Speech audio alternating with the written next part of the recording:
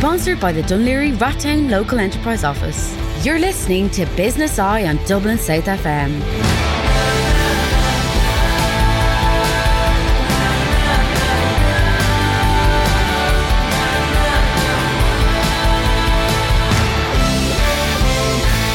Well, good afternoon, folks, and yes, it's Friday the 27th, and happy Thanksgiving weekend to all our American patriots out there.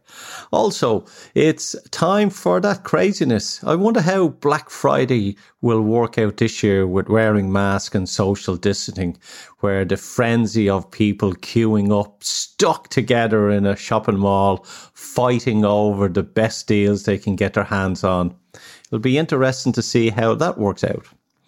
But yes, as this week is the Thanksgiving weekend, I want to sort of open up the show about communication and talking about truth and talking about how we express ourselves, especially with the world as it is. So I'm going to open up today with Jordan Peterson, who's going to do a clip on communication and trust. Then we'll have Brian Barry coming on later on. He's talking about communication and how we can improve our communication in business. And also at the end, we'll just find out what's going on around the world. So, one way of conceptualizing yourself is that you're one speck of dust among 7 billion. And when you conceptualize yourself that way, you might think, well, what difference does it make what I say or do? And that's actually quite convenient for you, because if it doesn't matter what you say or do, then you don't have any responsibility and you can do whatever you want. The price you pay for that is a bit of nihilism, but if you don't have to shoulder any responsibility, that's a small price to pay. That's the underground motivation for nihilism. But the other way of looking at it, and this is actually the accurate way of looking at it, is that you're in a network. You're a node in a network, and so you can do a little bit of arithmetic very rapidly and just figure out how powerful you are. You know 1,000 people. You're going to know more than that over the course of your life, but let's say 1,000 for the sake of argument for now. They know 1,000 people. That means that you're one person away from 1,000,000 people and 2 persons away from 1,000,000,000 people.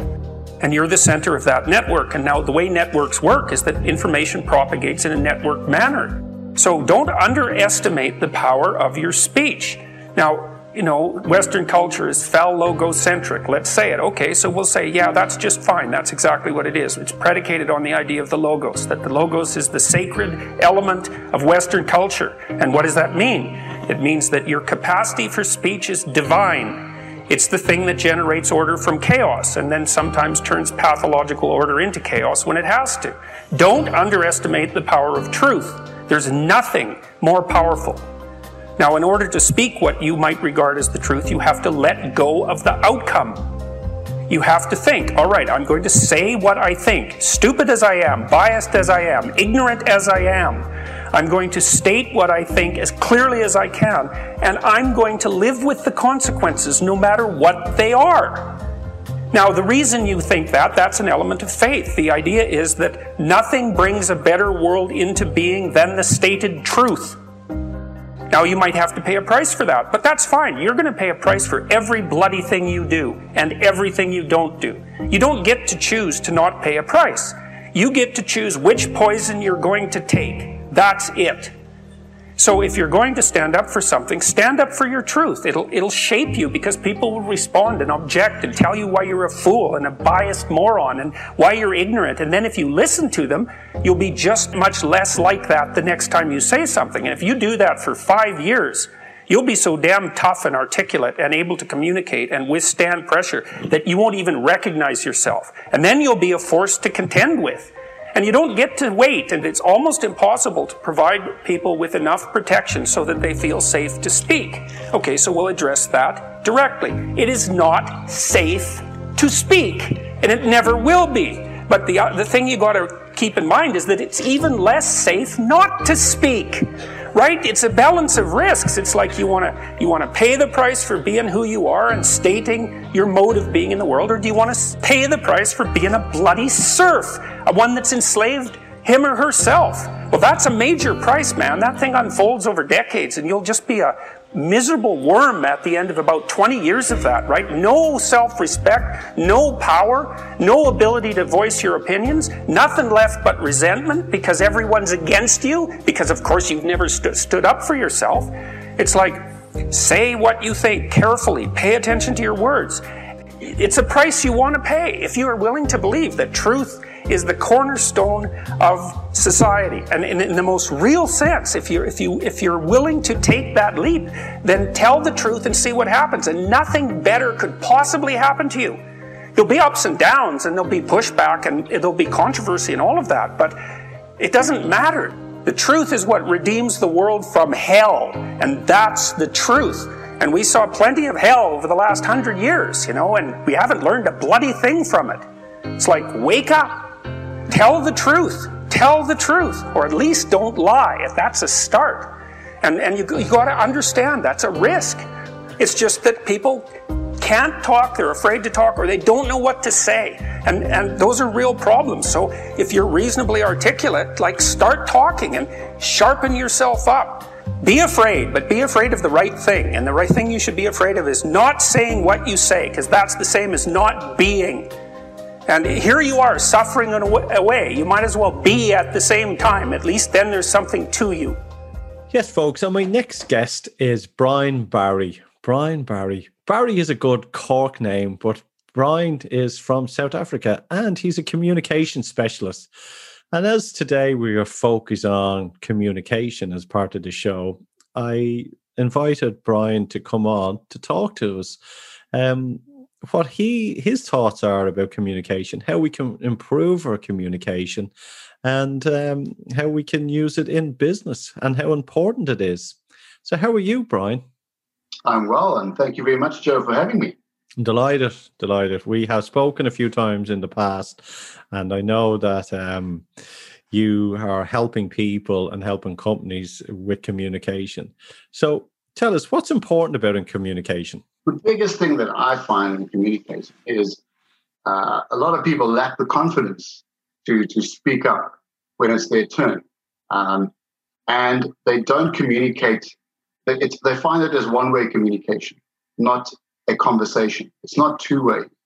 Often people are just being spoken at, and they forget who they need to befriend as such. Communication is all about having your channels clear. It's about making sure that everyone you communicate with, if you're in sales, for instance, it's not just your customers outside that is buying from you and that you're selling to, but also the people that you work with. Those are your internal customers. It should be both ways. It should be open. You should listen as much as what you speak. In fact, listen more and speak less. You said it there that with communication. Elaborate on that, please.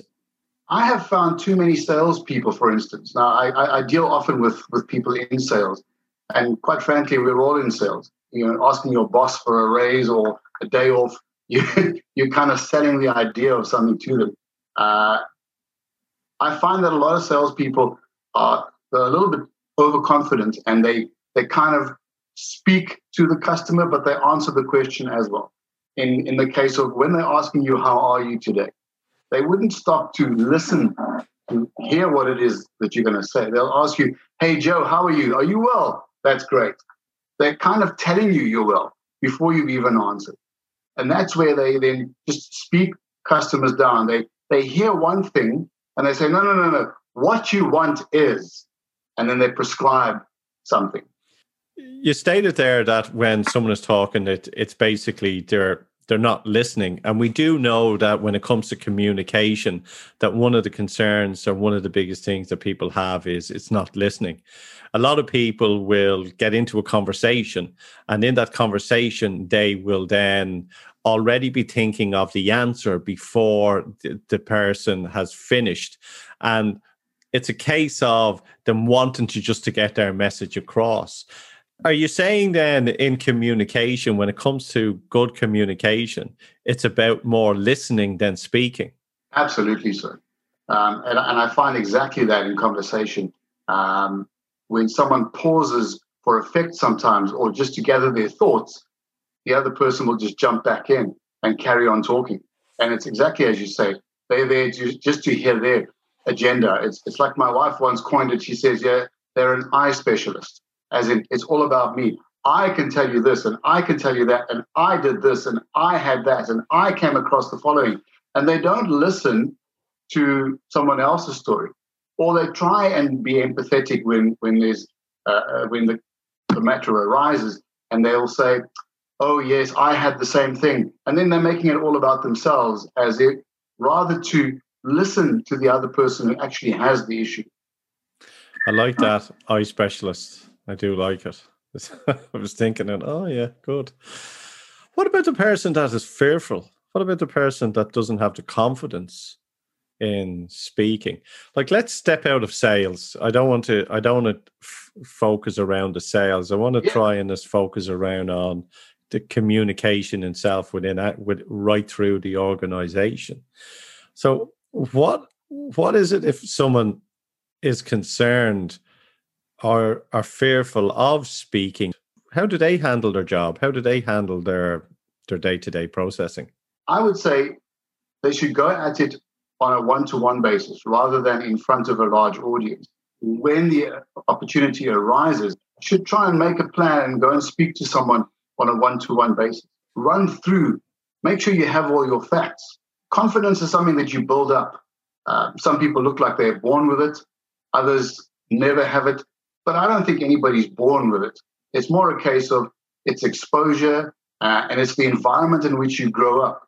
If you're a child growing up with two parents that don't speak much, you're very likely to be similar.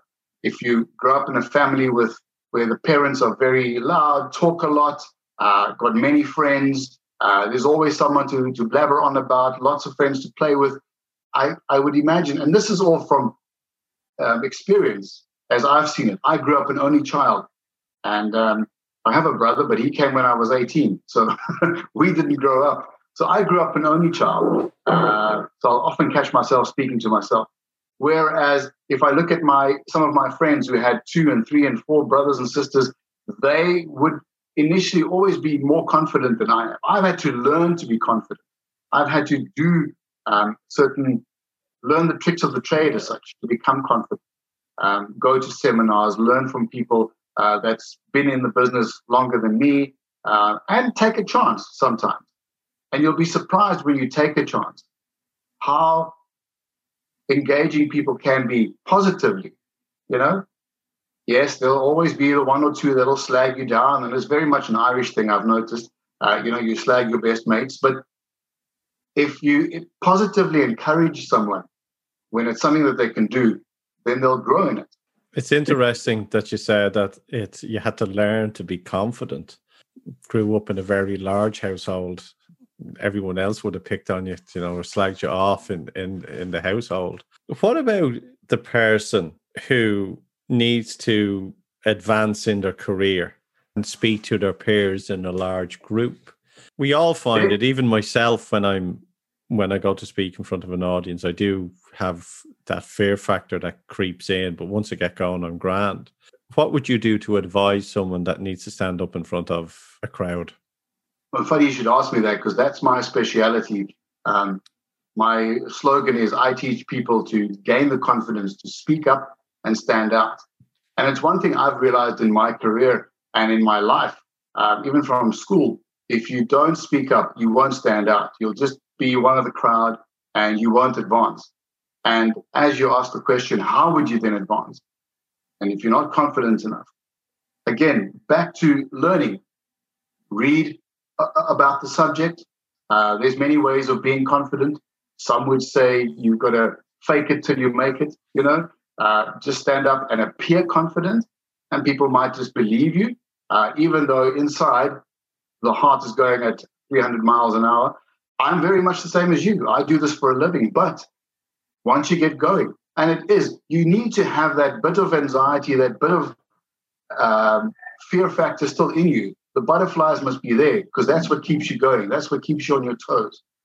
What you can do then is learn methods of containing the anxiety and using the energy positively. Breathing, for instance, just breathe in deep, hold it for a few seconds, and exhale slowly. that automatically calms you down. When you need to speak, whether it's in front of an audience, whether you want to ask a question, make sure that which you want to speak about or want to ask, that you are 100% on it, that you understand your content, that you've researched, and that you've prepared that which you want to speak about. Don't walk into a job interview not knowing what's going on. You research everything. When you're in a company and you want to move forward, for instance, or even in a social situation, if you want to say, look, lads, I don't want to go to the same place every week. I want to go somewhere else. But everyone's going to say, no.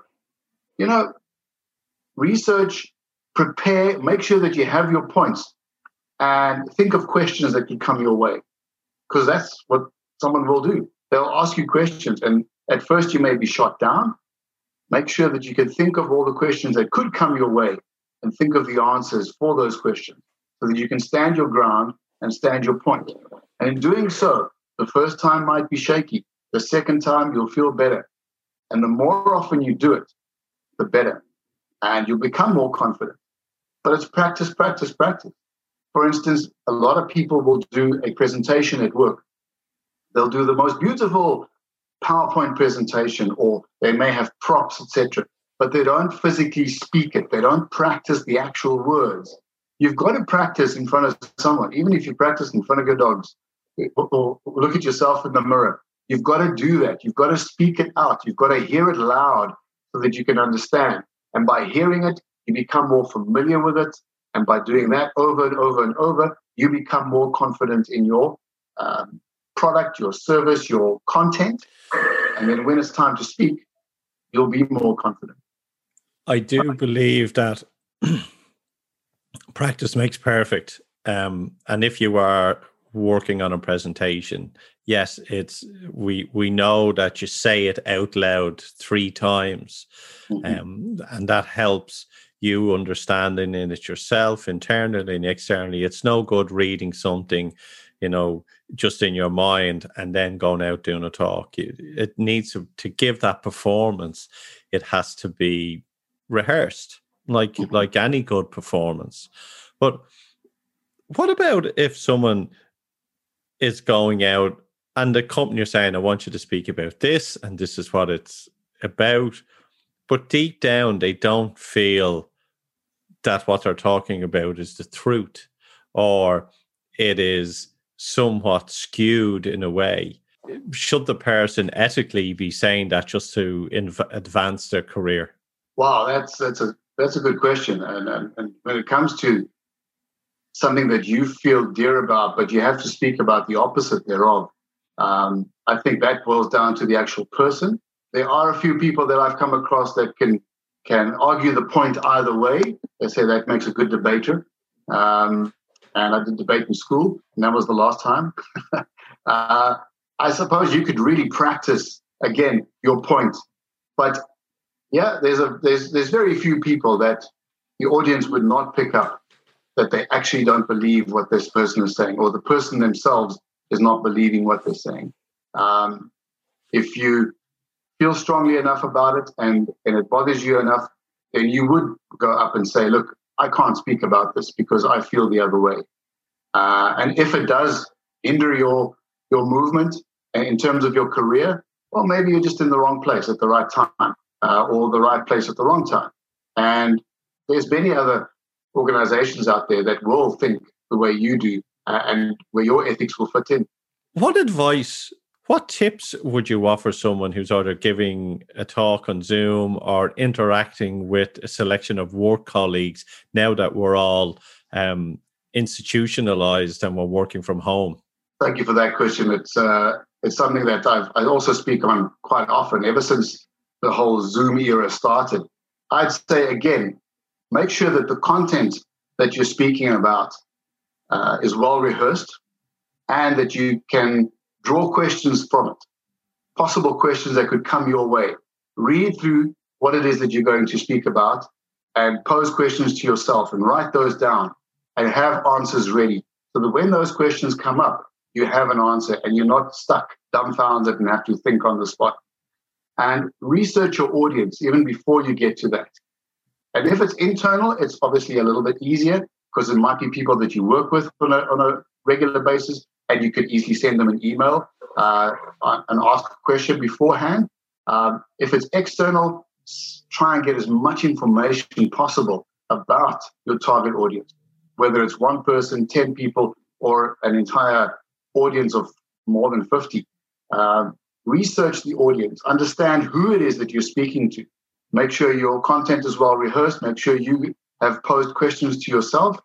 And if ever a question comes up that you can't answer, maybe prepare something that sounds, for the sake of using that term, politically correct, that you can just say, look, I can't answer that at this point, or word it in such a way that you don't come across as you don't know. What would you class as a good icebreaker if you're coming up to do a talk on Zoom to make things slightly different?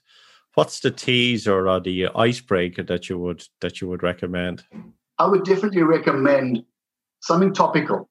It's all happening, and whether you love them or hate them, politics, there's always something happening, especially these days in America and in the UK.